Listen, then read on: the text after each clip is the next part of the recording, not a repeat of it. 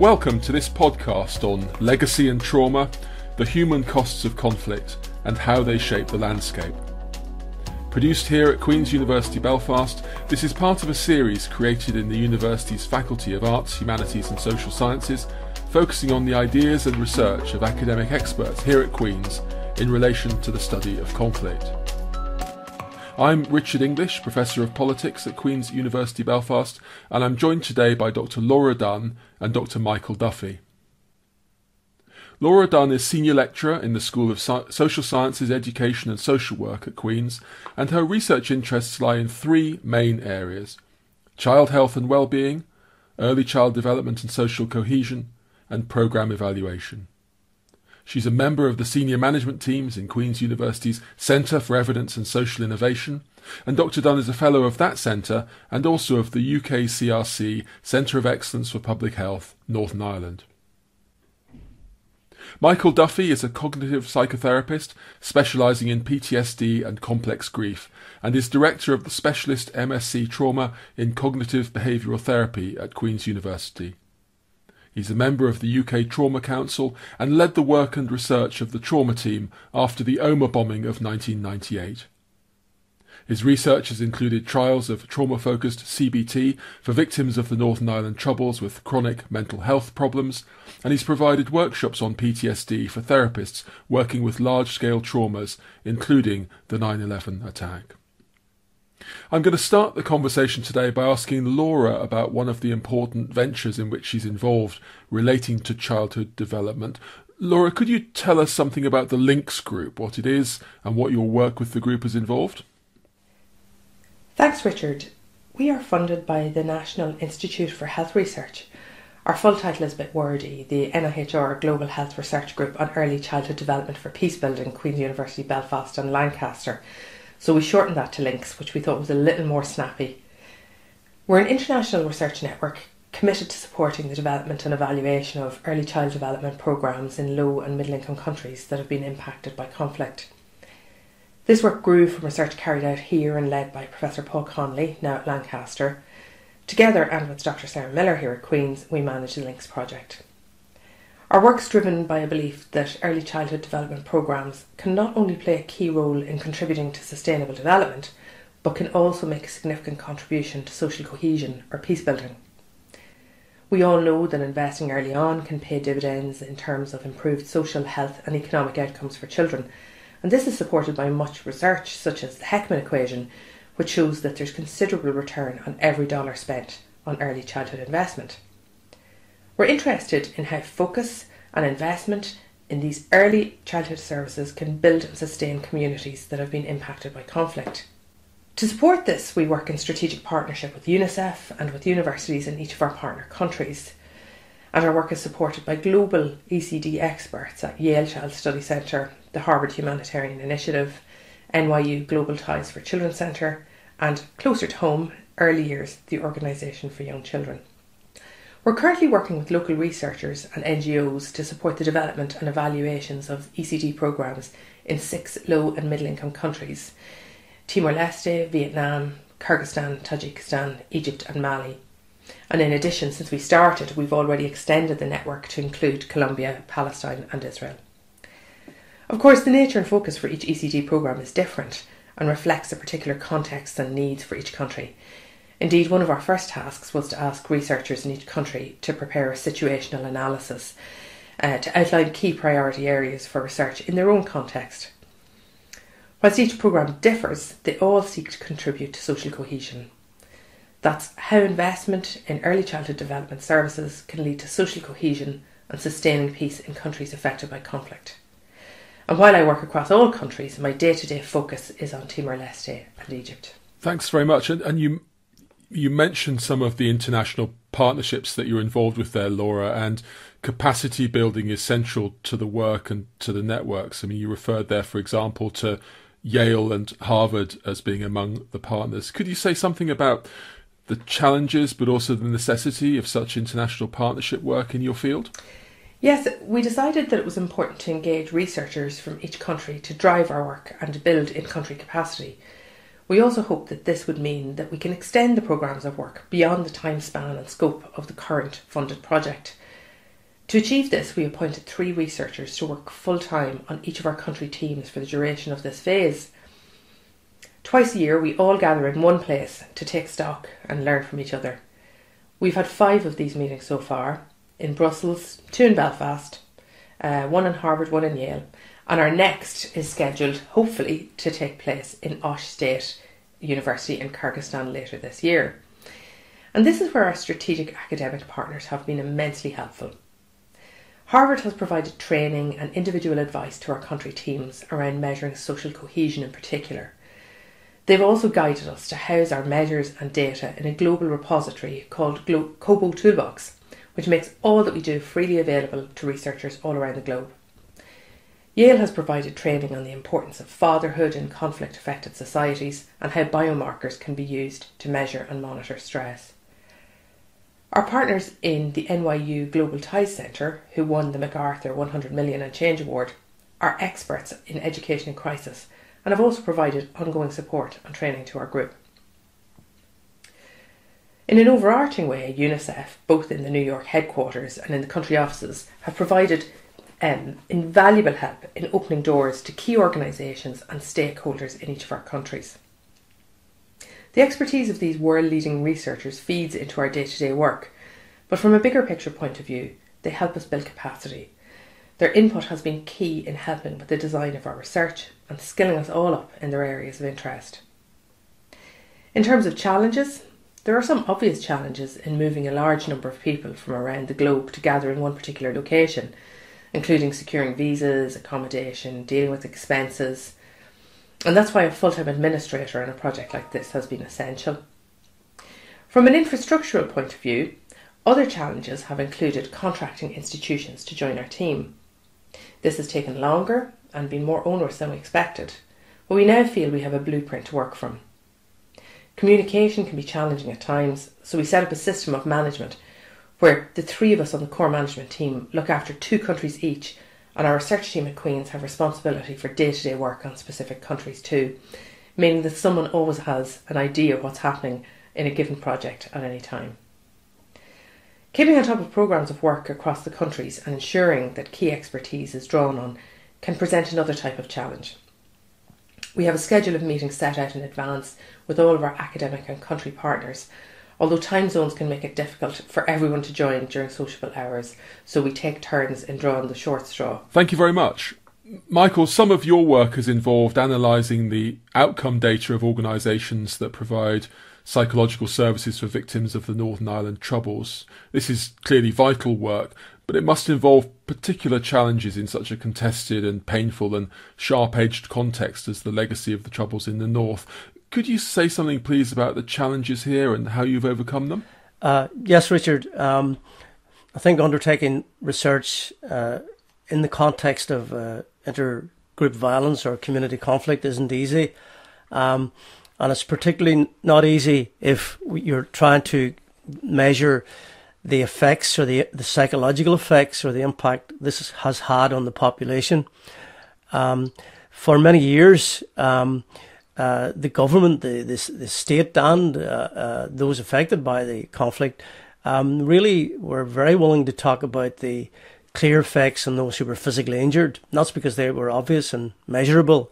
If you lost a limb as a result of an explosion, if you had a serious injury due to a bullet wound and so on, they were obvious and they were easy to identify. So there was a degree of empathy and understanding and recognition for those victims. But for those who suffered from the hidden injuries of psychological injury, there wasn't always the same understanding. And indeed it took many years for researchers such as myself to make a case to government that there were conditions such as post-traumatic stress disorder that needed to be recognised, and the disability of such conditions needed to be acknowledged by government and others. And thankfully, over time and as a result of studies from across the world, such as the work in the USA with the veterans coming back from Vietnam and so on, recognition was built up. And so in the 1980s and into the 1990s particularly, we recognised conditions such as post-traumatic stress disorder and began to do research on those sorts of problems. But nonetheless, that was just the beginning of the struggle to try to get research going. And one of the reasons, of course, is that in a society like Northern Ireland, that it came through 30 plus years of conflict, there were opposing different narratives about how you define a victim, for example. One person's victim was another person's freedom fighter.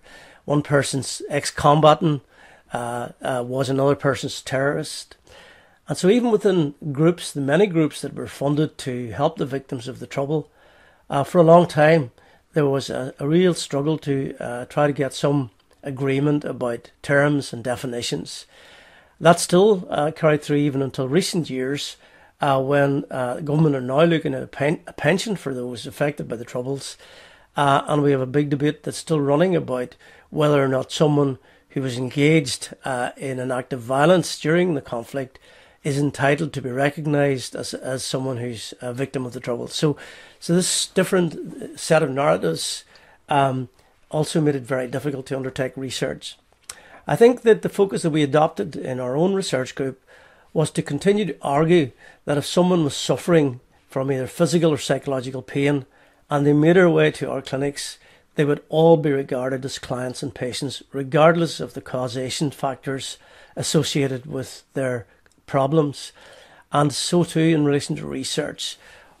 We're primarily interested in understanding how conflicts affect people's health and their mental health, and develop therapies and treatments that are effective in helping people to recover. And over time, those arguments, I think, have got through, and so that we're now able to gather data from groups and from statutory organisations as well that are providing services and have provided services for victims. And in addition to your work here in Northern Ireland, you've also worked extensively in relation to trauma elsewhere, haven't you? For example, in the US, in England, in Norway. How far are the differences of setting, the differences of context, the differences of response in different places greater than the similarities? Or are there things that echo between cases which outweigh the differences between those different settings? Yes, I think that this is a good question again, because a context does matter. It matters in terms of for example, if people are caught up in a huge single incident where lots of people die, then how people adapt to loss, how people grieve, the rituals that they use and so on differ across the world. And so in our work that we've done in many parts of the world and in our workshops that we provide on how we respond to PTSD and complex grief, we have to recognise those contextual differences. For example, one study that in Japan showed that a culture where there's stoicism and the stiff upper lip that's quite important, particularly for men, impacted very strongly on men's ability to acknowledge that they were suffering and that they needed help. We know from studies of soldiers returning from overseas, again looking at the Veterans Association in the States, the initial tolerance that soldiers receive when they come home can fade, and social perceptions of the wars and the conflicts can change, and that initial tolerance can change to intolerance, and so the context then has an impact on the ability of those individuals to seek help or to acknowledge that they're suffering. So context matters, but there are very important similarities. Post-traumatic stress disorder, for example, presents with the same core features, whether you're in Africa, Asia, Europe, or America. The core elements of distressing intrusions, intense emotional distress, high levels of arousal, and then a whole range of avoidance mechanisms that people employ to try to suppress these symptoms essentially present the same across the world. So it's really helpful now that we have got recognised international diagnostic manuals because that helps us standardise the cluster of syndromes that appear. We agree on what we're looking for, and then as researchers we could try to discover how these different conditions present in different societies and more importantly, what treatments we can develop to help people recover from these conditions. Thank you very much indeed. Laura, your childhood development work has also involved the examination of diverse case studies in different global settings. If there are family resemblances or similarities between these different cases in terms perhaps of the problems that arise, but maybe echoes also in terms of some of the solutions and answers, could you identify on the basis of your expertise the most important of those things that are, in a sense, cross-case, that transcend the different global settings you've had expert engagement with? Yes, one of the key aspirations of our work is the development of an interactive logic model that depicts the overarching pillars of our work and what components are most important in terms of improving child outcomes and peace building. This model depicts what ingredients and investments are necessary to implement ECD programmes and what outcomes we can hope to achieve. Some of our programmes focus on early education or child development, and several have parent education strands. However, the common thread that runs through all of our programmes is social cohesion. That is how we live in peaceful coexistence within and among social groups and the institutions that surround them. The domains of social cohesions that we explore in each context are trust, community engagement, social relations, support and solidarity, and identity, belonging and inclusion. A good example to illustrate this is our work in Timor-Leste. Timor-Leste is one of the world's newest nations, finally gaining independence in 2002. Throughout an extended history of occupation by the Portuguese and then Indonesia, a lot of damage was done. Communities became entrenched in their own municipalities and people lost trust in the establishment. Children became a casualty of the troubled history.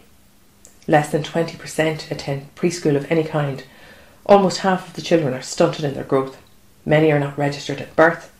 And there's about 70% open sanitation in the capital city of Dili. From a health and education point of view, we have a long way to go.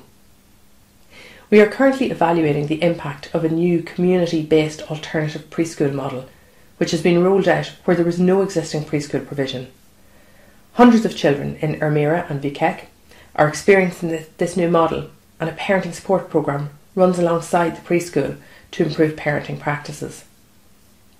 Aspects of the parenting programme include the importance of early stimulation, nutrition, positive discipline and hygiene. Communities play an important role in the running of new settings, which are led by volunteer facilitators from within the community. This model brings together families and communities around investment in the education of their young children and enhancement of their own parenting practices. The community lead decisions around the schools and liaise with those in positions of power directly. There is still a long way to go, but this model seems to have resulted so far in community buy-in. We are measuring child development outcomes and social cohesion in both children and caregivers. Of course, we have similar evaluations going on in all of our links countries, and overall we hope this work will provide a global evaluation and measurement tool to support early child development for social cohesion programming available on an open access basis. We hope to contribute to the international evidence base on early childhood development for social cohesion and make a real difference to the lives of children, caregivers and communities in our partner countries. Thank you very much. Michael, we're in a particular kind of crisis now as we speak amid the COVID-19 pandemic, and many people have been finding that traumatic, and possibly that's going to increase. I know it's hard to predict with any certainty, but given your expertise, could you say something, please, about what you would see as the potential mental health effects of the coronavirus crisis? Yes, this is a very important current issue, Richard. Indeed, we have a research proposal that hopefully is being approved at the moment to try to study the impact of this, particularly amongst health service staff who have been working at the front line. So there is emerging data from China and in Italy and other countries as to the psychological effects. One large study in China found that 54% of respondents rated the psychological impact as either moderate or severe.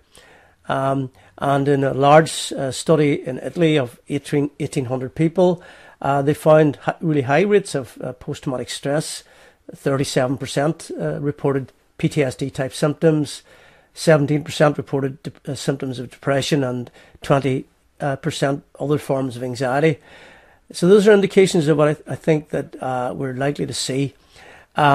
Studies over time of natural disasters show that there is quite a range between 5 to 20% of rates within populations of post-traumatic stress disorder.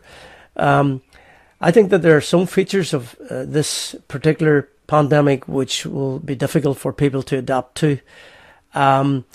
Those in quarantine are particularly vulnerable. Indeed, other studies now emerging from China show that quarantine was a key factor in predicting PTSD. So the longer the social isolation has to be endured, which we understand is necessary, of course, but the more it's likely to be linked to people becoming isolated and developing negative beliefs about themselves, the world around them, and moods disorders are likely to emerge.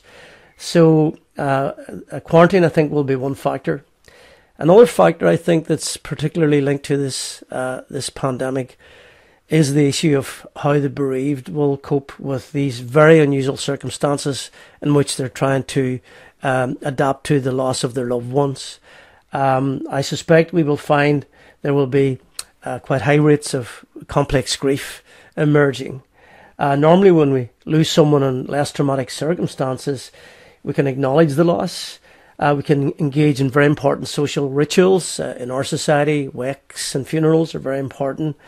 And these are really important in helping the bereaved adapt to the loss and incorporate the loss of their loved one into their lives and draw in the social supports that they would typically do so. There have been quite fundamental differences to how people have had to adapt to the loss of a loved one in these circumstances. Often in hospitals where they're not allowed to visit their loved one, having to listen to and communicate their last words through the third party in the form of the nurse sitting alongside the person who is dying from COVID-19.